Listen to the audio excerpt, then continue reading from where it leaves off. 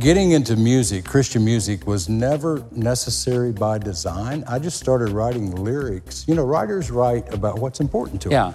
You know, hip-hop writers write about the street, and country writers write about pickup trucks. And I wrote about my faith. And soon, all the other kids said, well, that's like Christian rock, right? And I didn't really even know what the word meant at the time. But the music became a magnet to draw young people together. And it gave myself and my partner, Dana Key, a chance to share the good news with them.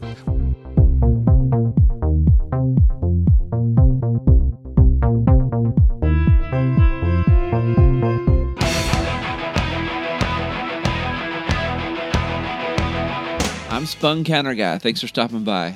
Author, journalist, musician, etc. John J. Thompson is back by the woodpile to talk about some more bands from the 80s that we think need not be forgotten. But first, I should mention that Thompson has recently revived his legendary True Tunes media empire with a new website, truetunes.com, and a podcast where he's interviewing a lot of the artists that we talk about on this one. By all means, if you have an interest in faith-based musicians, the True Tunes podcast and website is the place for you. But for this episode, Thompson and I talk DeGarmo, Key, and the Altar Boys, the latter being up first.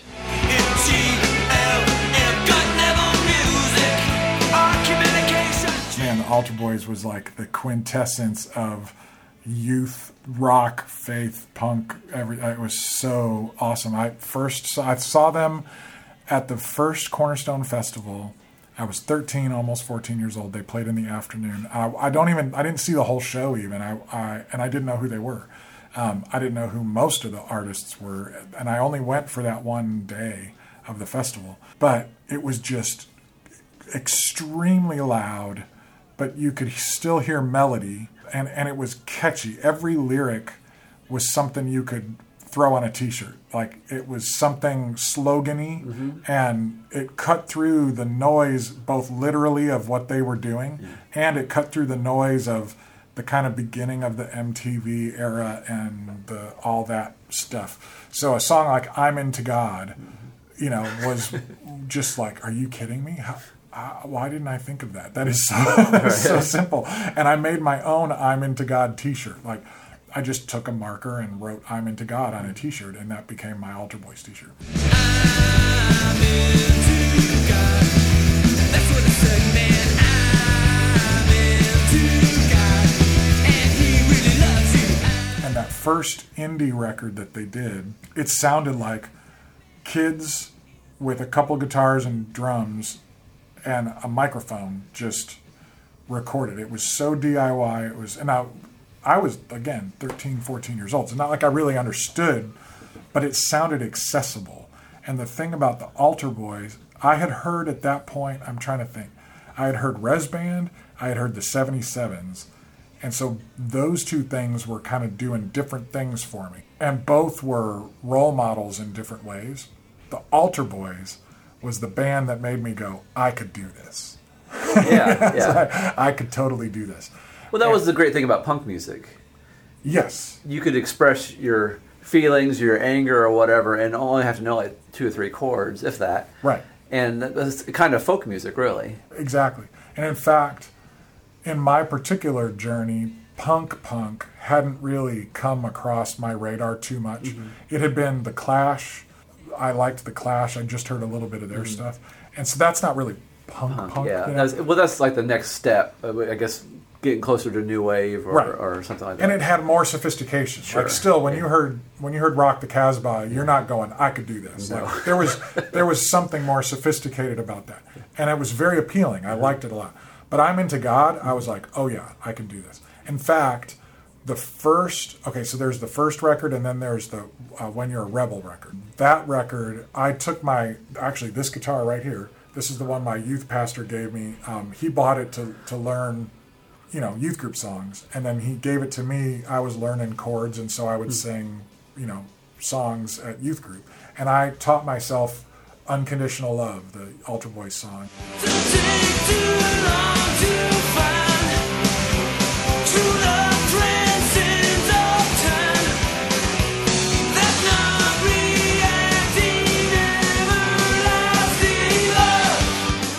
myself a handful of other Altar Boy songs on that guitar. And we used them as sing-along songs at youth group, you know, and it was that guitar with, you know, rusty strings and out of tune and whatever, and it was fine. I wrote a letter to the Altar Boys, to the address on their album cover, and asked them if they had a songbook.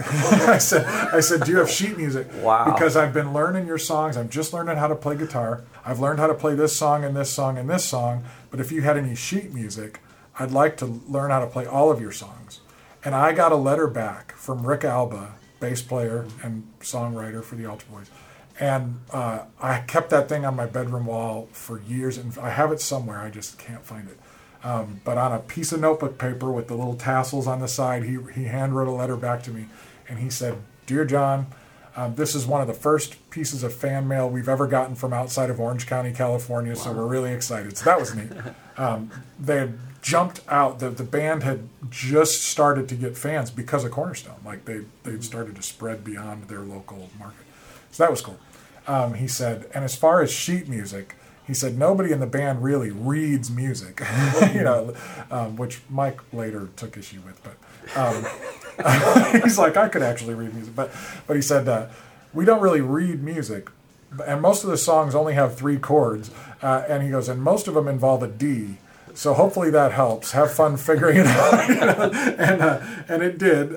He said, if you just figure it out, just listen to him and figure it out. So I kept that letter. I had it in my guitar case for a long time. And I just sat there and figured out how to play their songs. And every so often you'd get one with a 4th chord, and it felt like you were going to Africa on a safari. It was like this adventure to get that 4th chord. But man, the Altar Boys were just so simple, so direct. I would say that just based on what you just said about the simple and direct, but also they could make the complex simple. Yeah. The first song I heard by them was "You Are Loved." Yeah, I'm trying to get through. God cares about you more than you think. Yeah. To all the hearts that have been broken. To all the dreamers with abandoned dreams. To everybody in need of a friend now. You are loved.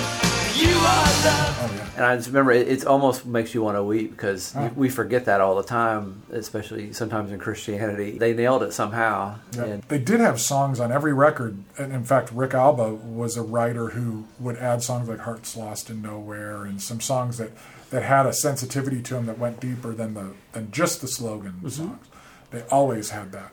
But to me, the Altar Boys and Undercover were kind of the heads and tails. They went together to represent something that as a kid I needed. That Undercover with all the synthesizers and the darker minor key stuff, and the Altar Boys with just the Telecaster and the You Are Loved, and very accessible, very easy to understand, just enough sophistication. And then for me, the record that the first song on When You're a Rebel, was it the first song?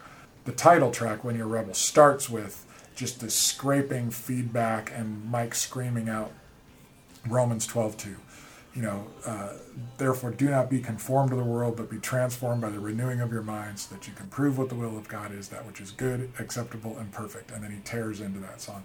And that, directly taking a scripture like that and making it, which is a very punk rock verse in the first place. I mean, it's the essence of punk non-conformity, yeah. Yeah.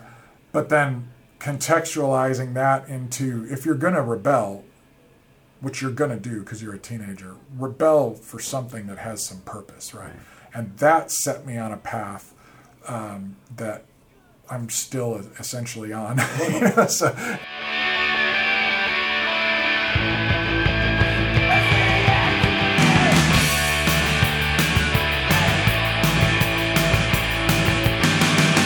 that When You're a Rebel record led into the Gut Level Music record, which had even more complexity and texture to it. And my life is in God's hands, and I won't fade away. No, I won't fade away, because life begins at the cross. And then Forever Mercy, it felt like they were embracing some of the stuff the Alarm was doing. So there was a lot more nuance there.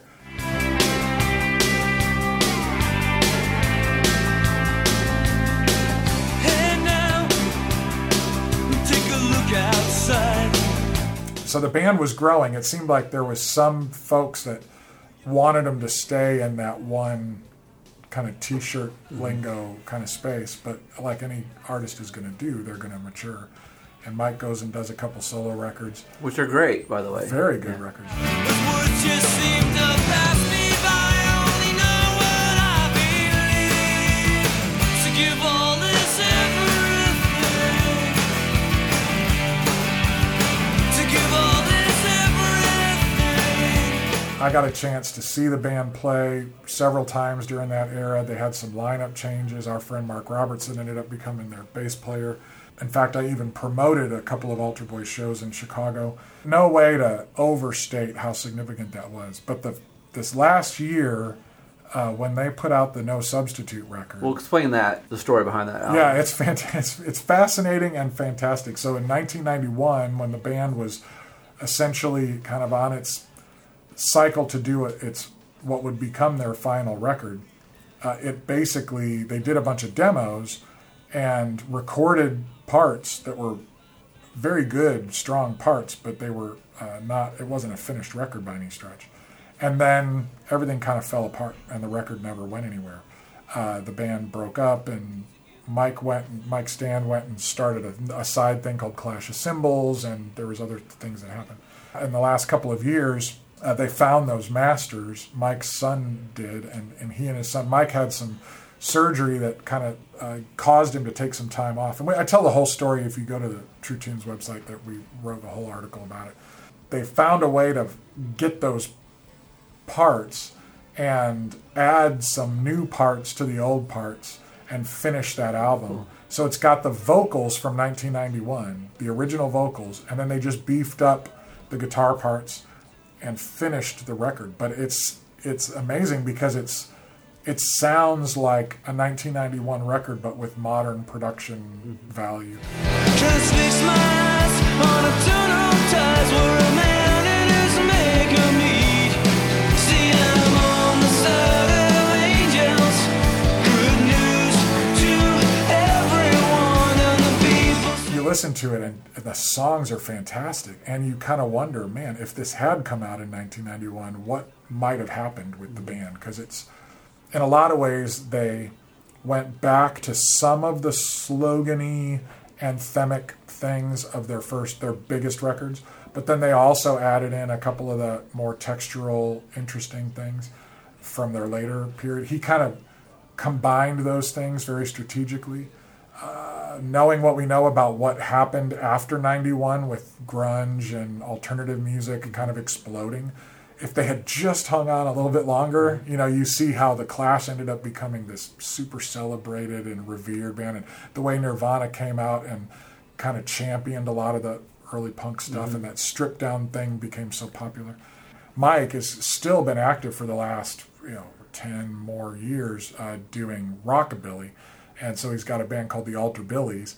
And they're not just playing rockabilly versions of Altar Boy songs. It's all new stuff. And they're a legit rockabilly band. They're in the rockabilly scene out in California, and they're very respected in that scene. The stretch of your hand, I thought I would break, but I'm still standing. Showdown in the dust. So it's not that the Altar Boys are back.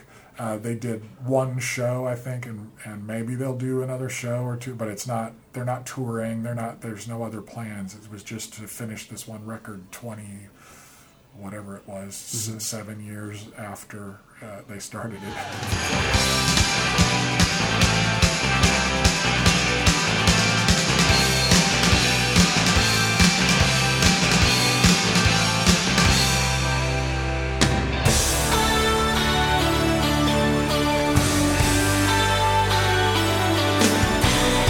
All right, DeGarmo Key.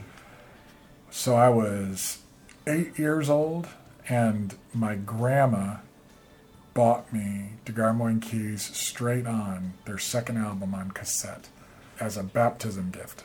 I got baptized in a leech-filled lake somewhere outside of Peoria, Illinois. And my mom had told my grandmother that I was really getting into rock music. I'd found a college radio station out of Peoria, and I was discovering some really interesting music at college radio. You know, the ones I remember for sure were the Talking Heads. That was probably Psycho Killer. I just was obsessed with that song. And then The Clash and a few others. What I later would call alternative music, but it was just college radio playing interesting music in the late 70s, and I was 8-9 years old. But I also loved Kansas and the Doors and Boston and you know, FM rock kind of stuff. And so my mom was getting worried because I was listening to this rock music, and she had a bunch of Jesus music records that were real hippie acoustic, you know, stuff, and some of them were okay, and we had some kids music that we listened to, but I was getting a little bit over that, you know. So she told Grandma, and Grandma goes into some Christian bookstore and with a list of bands that I liked, and talks to some guy and says, "Okay, my grandson likes, you know, the Talking Heads and the Sex Pistols, and what do you got?" And the guy gives her this DeGarmo Key. I think we've talked about this before, but there was those lists they used to have at the... Well, this was before that, so this was late 70s. They didn't have that chart yet. Explain to folks what the chart was in case... The chart was the recommended if you like chart that in the 80s the record labels or the distributors would send to all the Christian bookstores. And you could find them in the music department of just about every Christian bookstore. And on one column it would say, broken down by genre, and it would list all of the mainstream secular bands you could think of. And then on another column it would be the Christian version of that. Oh gosh, I hated those things. In fact, when I had True Tunes going, the distributors begged me to put those charts up, and I refused to do it. I absolutely refused. In fact, I remember one time, one of the sales reps came in when I was gone and dropped one off with one of the staff kids, and they didn't know about my ban on this thing, and they put it up, and I got in and I was like, "Who put this up? Like, we're not allowed to put, we don't, you know." And I took it and I put it in the bathroom, and it was a joke with a marker, and let people like deface it and add all their stuff. So it was, you know. But you can see their point of view, like why they thought that was a good marketing tool. Oh, it was a great marketing tool if the whole purpose of Christian music is to create a lame alternative to real music. I have no dog in this fight, but I can see, like, if I like the Beatles, like, I can't think of a Christian equipment, but I would think Phil like... Keaggy was on there for the Beatles. Oh, okay, well, there you go. Yeah, I didn't think about that. But I mean, I would like other Beatle-esque groups like XTC, for example. You know, that's, of course, a secular group, but, you know, I kind of like what's going on there. So I can see, again, from a marketing point of view, why they want to... But you never would see that in the mainstream outside of a conversation with a human being to say, well, I like Beatle-esque melodies and smart lyrics, and someone go, "Have you heard XTC?" But in the Christian market, for one thing, most of these stores didn't have a single human being in there that knew anything about this music. And that's why the distributors wanted these charts up, because the chart would function to fill in the ignorance gap. And so there would be a chart up there because Joe Schmo or Sally Schmo doesn't know any of that Christian music stuff. And so at least what a kid like me would go in there and say, "I want rock, alternative music," and nobody in this Bible bookstore knows anything about it, I could look at that chart and find something. The moral problem I had was, as an artist, as a fan of this stuff, these people weren't trying to be a Christian version of anything. They were trying to make interesting music. And so what the distributors were doing was trying to reduce it all down to that. I understand exactly why they did it. I hated it. And I refused to partake in it. Ironically, a big part of my journey into this whole thing started because of that exact phenomenon.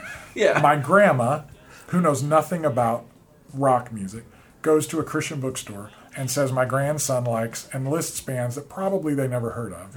And they said, "Oh, we've got the perfect thing."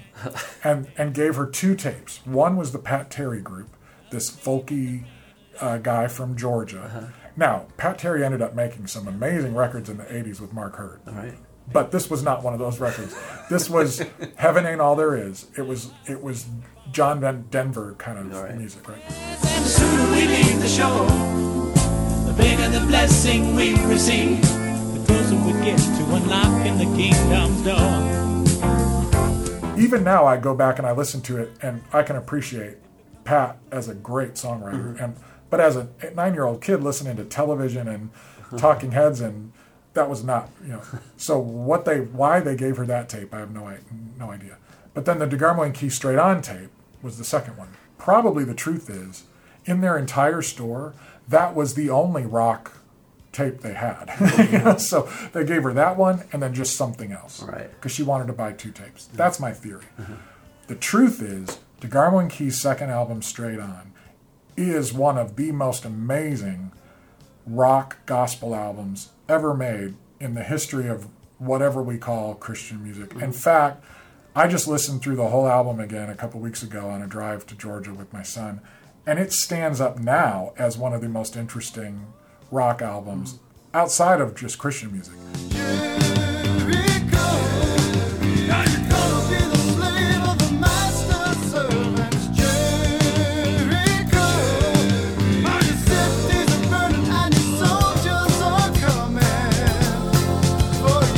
Now, it has nothing to do with Talking Heads or alternative stuff. It's a southern rock, boogie, blues gospel record. Recorded in Memphis, produced by the band and Joe Hardy, who ended up going on to be hugely famous for working with mostly ZZ Top. That was kind of what, buttered his bread for the 80s and 90s. But he also worked with a lot of the Replacements and all kinds of other great. So Joe Hardy, who just died last year, was the producer on this thing. They recorded it at Ardent Studios in Memphis. Sonically, it's an amazing record.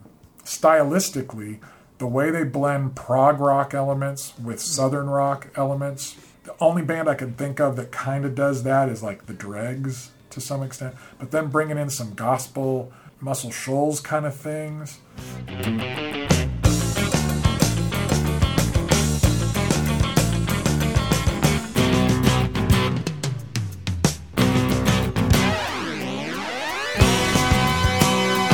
I know really doing that. And then you've got Dana Key's vocals for the most part. Eddie sings 1 or 2 songs. He sings my favorite song on the record, Living on the Edge, Dying. You cut like a bullet from a smoking revolver, giving me that fatal blow.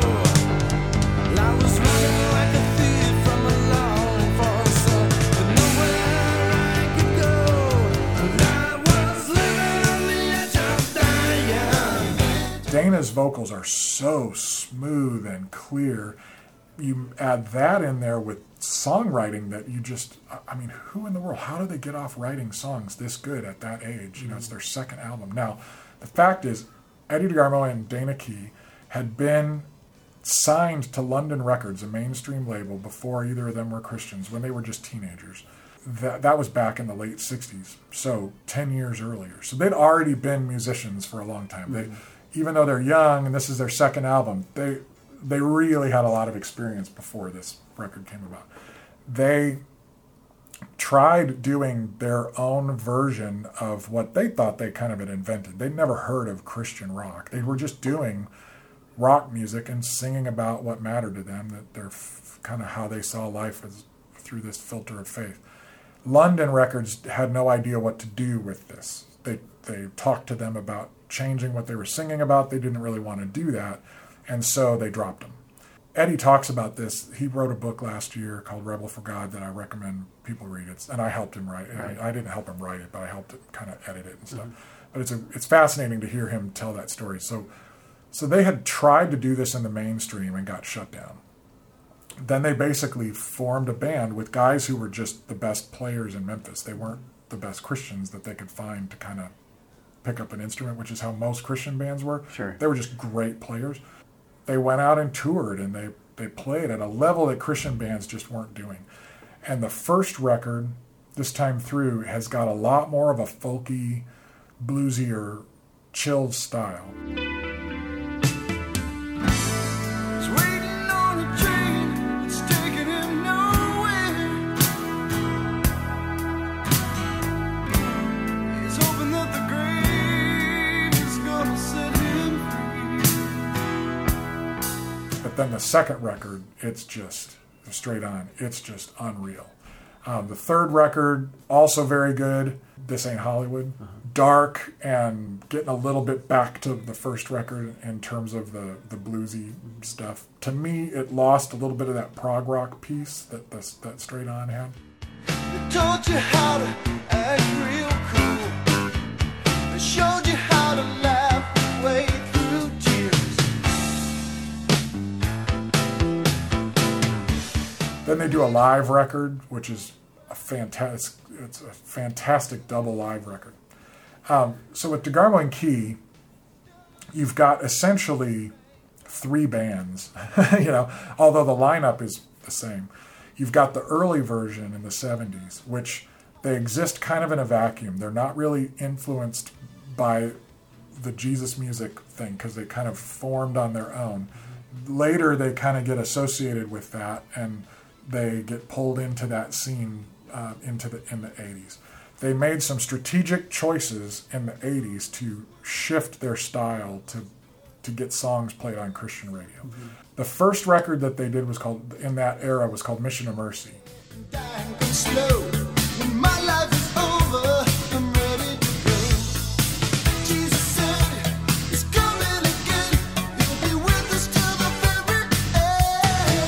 What they did was they very strategically wrote songs that would work at Christian radio and took a lot of the guitar out and made it more synthesizer based. Even a lot of the B3 was gone and it was more keyboard oriented. When Mission of Mercy came out, I was super excited and I got my youth leader to take me to a Christian bookstore and buy it. And when I looked at it, I was worried because the front cover was like just Eddie and Dana wearing sweaters, like no band, just the two of them. And it wasn't even, I think it wasn't even called the DeGarmo and Key Band anymore. It was just called DeGarmo and Key. And they're wearing sweaters, and it looked like a Lionel Richie record. Like, and I was like, I'm a little worried about this.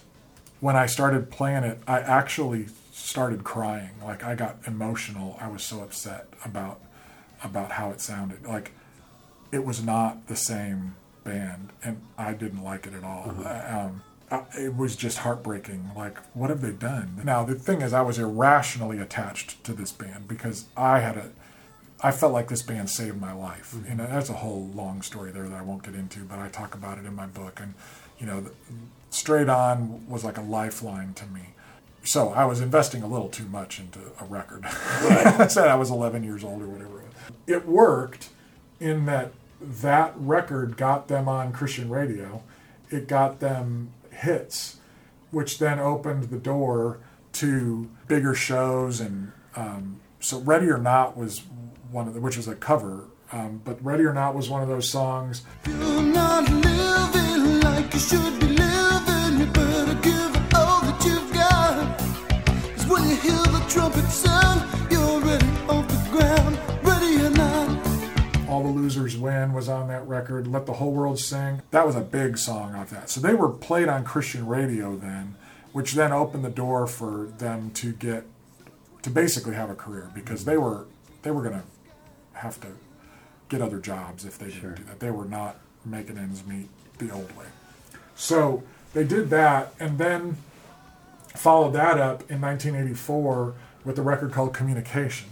And Communication still had a lot of that Christian radio stuff on it, but it had a song on it called 666 that actually got banned on MTV supposedly for having too much violence because at one point this Antichrist figure gets a barrel of fire knocked over and he goes up in flames, and they said that was too violent. Really? It was crazy. This is it.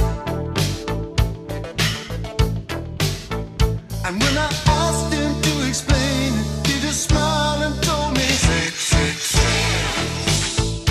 But that was just enough scandal or enough buzz to actually give them some edge. The song is very synth-driven, new wavy kind of song. It fits right in with 1984. Like, it sounded like what was on the radio. It wasn't rock, but it was pop edge, you know, so it was almost like the Cars or something like that. So it was fine. So Communication had enough moments of pop culture relevance that I was like, okay, you know, I went and saw them on tour, and live, they were still rocking. And they still played a couple songs from that second record. And so I stayed a fan, but the records I was still like, I don't know. And then they did a record called Commander Sozo and the Charge of the Light Brigade. Yeah, what was that all about? It had that song Competition on it, and I didn't understand that record. I mean, you worked for the guy eventually, so did he ever explain it to you? Oh, yeah. In fact, he talks about it in the book. If you go look at the book, he goes through album by album and describes what the choices they made, what was happening with the tour, everything. So it's really interesting to go back and Eddie was a very strategic-minded person. Every choice they made was calculated and for the most part worked. Dana was very much he was the preacher, so for him everything was about the platform growing so they would reach more people. Both of them were artists, both of them had musical sensibilities and those blended together, but they made a really interesting team that way because Eddie was more of the tactical guy and the business guy, and Dana was more of the preacher guy, and they would sometimes be at odds with each other over some of that, but that tension was probably what made it work. Right. Eddie had like more of a personality, like he was more outgoing, if I remember it correctly, and where Dana was real laid back. Yeah, I mean, Eddie was a maniac on stage, like with the he's all costumes, over and the organ that would spin around in circles and stuff. In fact, his organ is here at Tribeca. It used to sit right there, and we moved it over to another building, but he donated the organ to the school here. Then, Streetlight is the record that you mentioned that has Every Moment on it. Okay, yeah, that was when they kicked in for me, and it definitely mirrored what was on the radio, like you say. It was a big kind of anthem rock. And again, as we talked about the Altar Boys, there were melodies that you could never get rid of out of your head. Exactly. When my time is over, I'll be satisfied.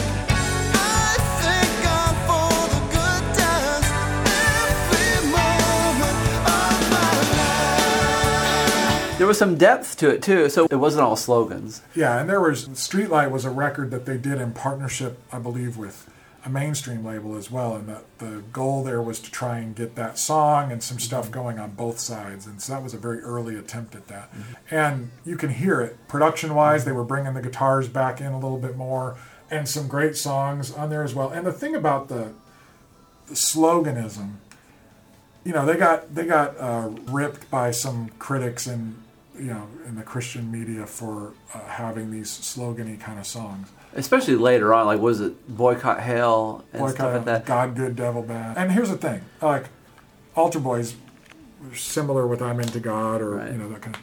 The truth is, fans love that. Like, and if you think about rock and roll music in general, how many songs have been huge songs because they could fit on a bumper sticker. And so I think that Eddie, rock solid, the idea of I'm going to rock my faith is going to be rock solid. Like those, when you get that thing dithered down to something that could fit on a T-shirt, and it's almost like the quintessence of what rock can do when it comes to who the market is, which is youth, and what the format does, which is repeat a chorus 3 times and a bridge. It's like, so I'm a little bit less critical of that than I was at the time, because I was into the Talking Heads and the 77s and artists that weren't doing that as much.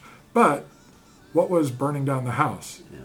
It was a slogan. Like, there was a chorus that all of the rest of the weirdness of that song went to Burning Down the House. Right. Mom, Dad. That's true. So what Eddie and Dana were doing was essentially synopsizing certain youth group themes in a way that in that genre made sense. The thing was, I was growing up, and so I kind of was looking for deeper textural stuff, and they were seeing their job as predominantly still serving kids, and so some of us were growing beyond it, but as they did that, their audience just grew and grew and grew. So that wasn't a case where the record company was saying, "Hey, you need to dumb it down," or no. Okay, Nobody's ever told Eddie what to do. And in fact, Eddie started his own label, and so Forefront Records was the label for DeGarmo & Key. And that's why another reason I suggest people read that book is that there are plenty of situations in Christian music where there's A&R people telling artists what to do. When it comes to DeGarmo & Key, Eddie becomes the label, and later the publisher. Eddie understood what the market wanted more than what the critics wanted. And so, he tells a story about God Good, Devil Bad, and I teased him about that song, like, because to me that was when I was a little bit older and I was like rolling my eyes a little bit. And he tells a story about being somewhere in an island somewhere and seeing a guy with a tattoo of the devil on one arm and Jesus on the other or whatever. And the guy, he's like, what's the deal here? And he's like, oh, I just got to remind myself every day, God good, devil bad. And Eddie's like, that's true. Like, I'm going to turn that into a song. And it worked. People loved that. It doesn't mean that everybody loves it. And he's not trying to appeal to everybody. But the people that he was appealing to, they loved it. The self-titled record, D&K, to me was the peak of that second era. Well, so if you think about the first era of D&K being the 70s and the second era being the 80s, where they kind of made some compromises to get on the radio, but then they very quickly go more rock, by Streetlight. Then with the D&K record, they're more in the realm of like ZZ Top and Van Halen. They're really pushing the hooky rock thing, and still always putting some ballads on every record so that they could fill that slot. But they were a rock band for real. And that D&K record, I just listened to that again as well, and it is really well produced for the time that it's in. It sits much more in the pocket of where mainstream music was than almost any other CCM records did. It has Rock Solid on it, which is a fist in the air, anthemic kind of youth group song.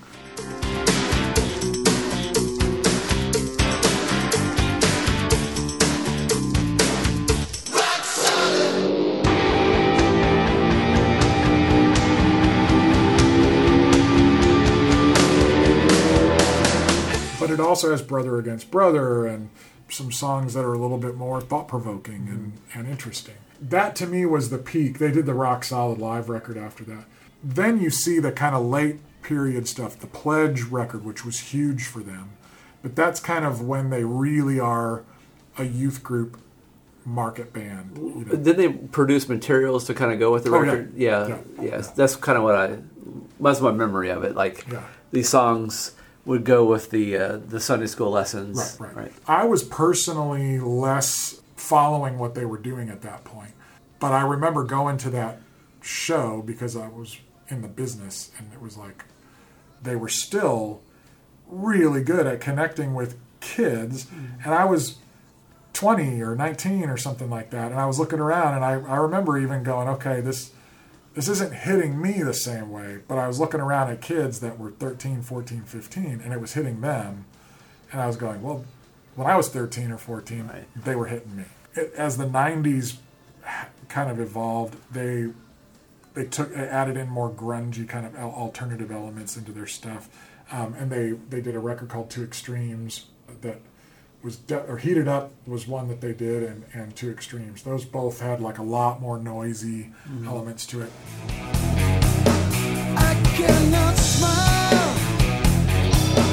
Don't blame me if I do not try. I didn't even pay attention to those records as much at the time, but I went back and listened to them, and they do have some typically, good songs on them. I just wasn't paying attention at that point, But then Eddie had started Forefront and had signed to DC Talk and, all this other stuff that he was doing. So eventually they just wound the band down and he was doing other stuff. But to me, DeGarmo and Key was like early on, they kind of represented what it could be if artists who were just best in class, they were just ridiculously good musicians, just played amazing music, and it was about faith or whatever, but they just did it. Like, I feel like that second album is good enough to be respected by Rolling Stone and anybody else. The problem is it wasn't. And so I've always felt like DeGarmo and Key is kind of the test case or exemplar of why Christian music evolved as a separate thing. And so then they make the compromises that were necessary to be made, and they end up being very, very good at what they did in that space, and they become the best example of Christian rock. Like, if you were to think of what defines Christian rock, back in the day people would have probably said Petra, but DeGarmo and Key were better than Petra when it comes to the musicianship, the show. They were the same band. They didn't keep changing lead singers, and they didn't jump styles around as much. They were like, to me, DeGarmo and Key was the best example of Christian rock They could have been the best example of something else. Right. If I was the one that ran the zoo. But they definitely were the best example of Christian rock. And then Petra and Whiteheart were second and third for different reasons.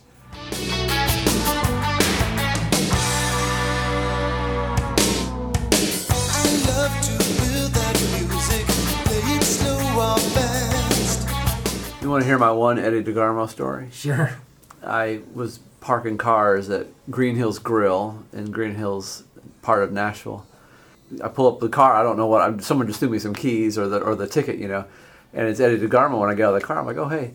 I didn't pretend like I knew him or anything like that. I just, But you did know it? You did know it was him? Oh, yeah. Okay. That hair, And he had a keytar in his hand, so I mean... like crazy pirate pants? Yeah.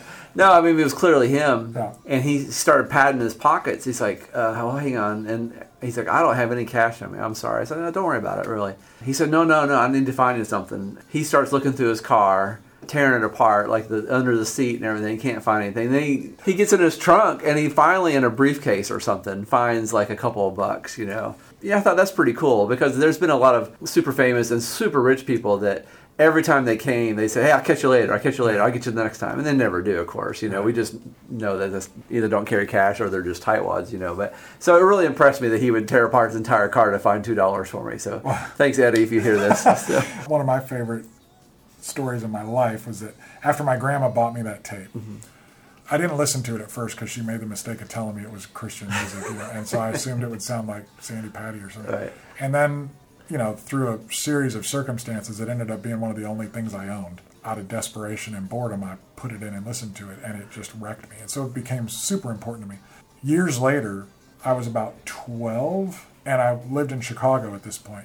And I heard that DeGarmo and Key were going to be doing autograph signings at the mall not far from my grandparents' house. And by not far, I believe it was about 5 or 6 miles away. I tried to get everybody in my family to drive me to the mall, and nobody was available on a Saturday to take me over, because they were playing somewhere in Chicago, I guess. And so I walked to the mall, that 5 or 6 miles, so I could get them to sign my tape. Wow. And when I got there, the line to get autographs was so long that I knew I would never get up to the front. They weren't going to be there long enough. So instead of waiting in the line, I looked around. I'm like, what door are they going to come in? And I figured out which door I thought the odds were they would come in.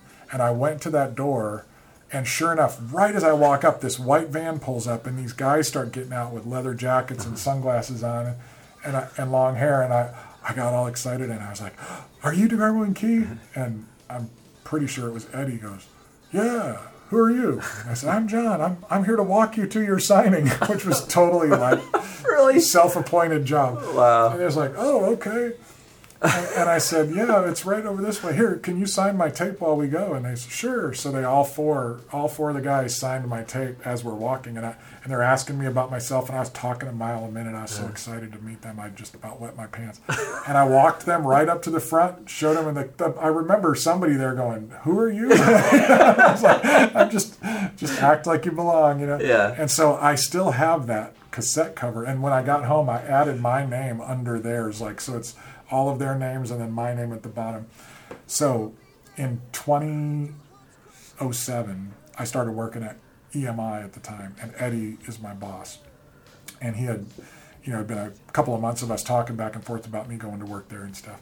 And so day one of working there, I brought that cassette cover in. And so he, after I was settled in my office, he came by and he's like, so everything good? And I said, yeah, everything's great. I said, hey, I got to show you something. And I told him that story and showed him that tape.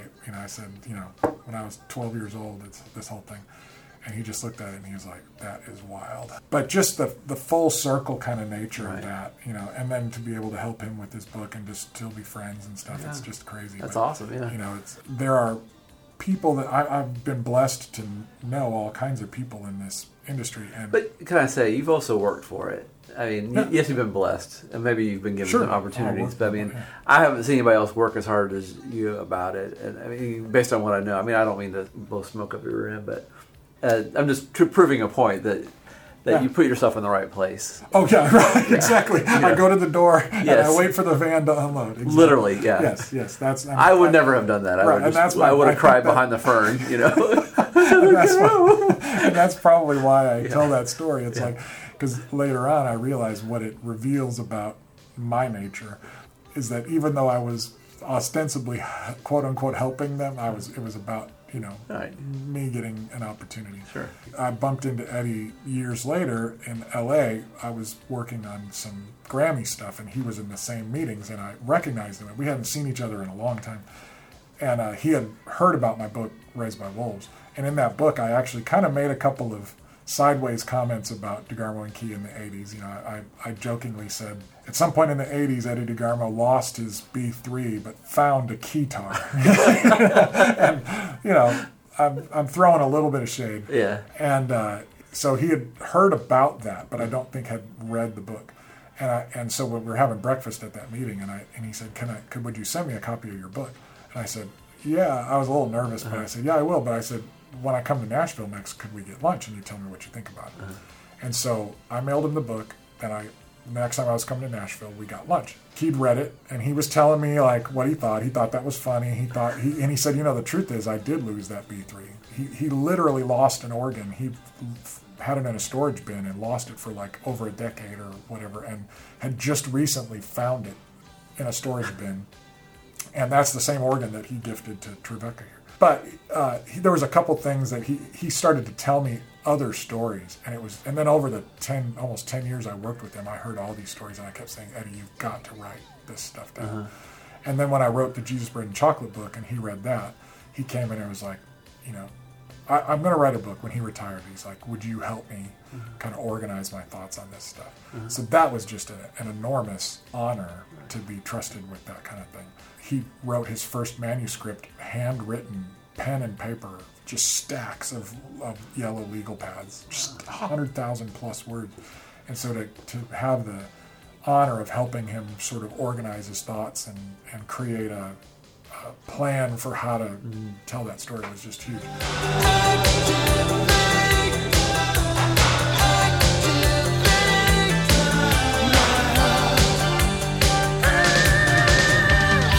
Eddie is one of those guys that gives me a lot of hope because he's both the creative guy and a strategic guy. And a lot of times my heroes have been the super creative people, and I go, I could never do that. I'm not that kind of person. Eddie's been both effective on a business level and as an artist. And so whenever you're that type of person, you're going to make choices that some people are going to disagree with.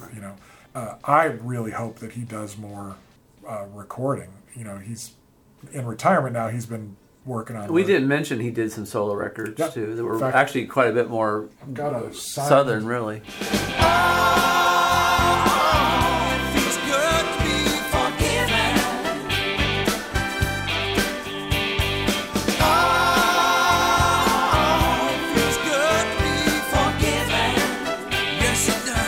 Is that him on the lunchbox? Yes, that's an Eddie DeGarmo lunchbox. Wow. And then, do kids actually use it to put their sandwiches in? They could. And of course, we lost Dana. Yeah, what were the circumstances around that? He had a heart attack. Dana was a pastor for many, many years in Memphis, so he was doing what he was called to do. Again, talk about choosing your heroes wisely. They were... I was also thrilled that I talked them into getting together to play at Cornerstone. I can't remember which year that was. Maybe 2010 or 2009 or something like that. I'd have to look it up. But they hadn't played together in a long time, and they got together and they played like one show to warm up, I think, in Memphis, and then they played at Cornerstone, and then they played some biker, like Christian biker rally thing after the Cornerstone gig, which was really great and really special. I'll never forget that at the end of the night, they were getting on the bus to leave, which Eddie drove. Which is perfect. Dana was getting on the bus, and he came back down, and he hollered out my name, and he looked at me, and he's like, thanks for making this happen. Cool. And that meant a lot, that he said that, because I think that he was hard to convince. I don't know, maybe I'm wrong, but his son was there kind of guitar teching for him, and I got to talk to his son quite a bit that night, and they were fantastic, and it was the last time I got to see him, so. Get up, go on and go tell them Jesus is all that you need. Again, be sure to go to truetunes.com to learn more about the bands we talked about today and a ton more. And you might want to check out In the Corner Back by the Woodpile, episode 191, where radio personality Bill Lyric tells some good stories about his days at both Christian and secular radio, some involving Rich Mullins, Joe Walsh, Tim McGraw, and others. In the Corner Back by the Woodpile is produced by A Closet, a Pocket, and a Suitcase. You can find this podcast on iTunes, Podbean.com, Spotify, and Stitcher. If you would like to send us some love letters, you can email us at spuncounterguy@hotmail.com. We'll see you next week. Whoa, bye-bye.